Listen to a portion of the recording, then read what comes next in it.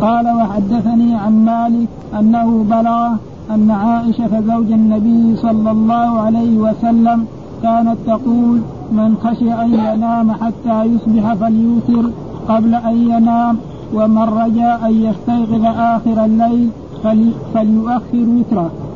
يأتي بعد هذا حديث عائشة بيانا لفعل أبي بكر وفعل عمر. أبو بكر إذا آوى إلى فراشه أوتر، عمر يخليه لآخر الليل. إيش تقول يا عائشة رضي الله تعالى عنك؟ قالت نعم، أنتم من خشي ألا يقوم يوتر قبل أن ينام كما فعل أبو بكر، ومن اعتقد أو غلب على ظن أنه سيقوم يؤخر وتره إلى آخر الليل كما فعل عمر. إذا فعل أبي بكر بنوع اعتبار وفعل عمر بنوع اعتبار، وكلا الاعتبارين صحيح. نعم.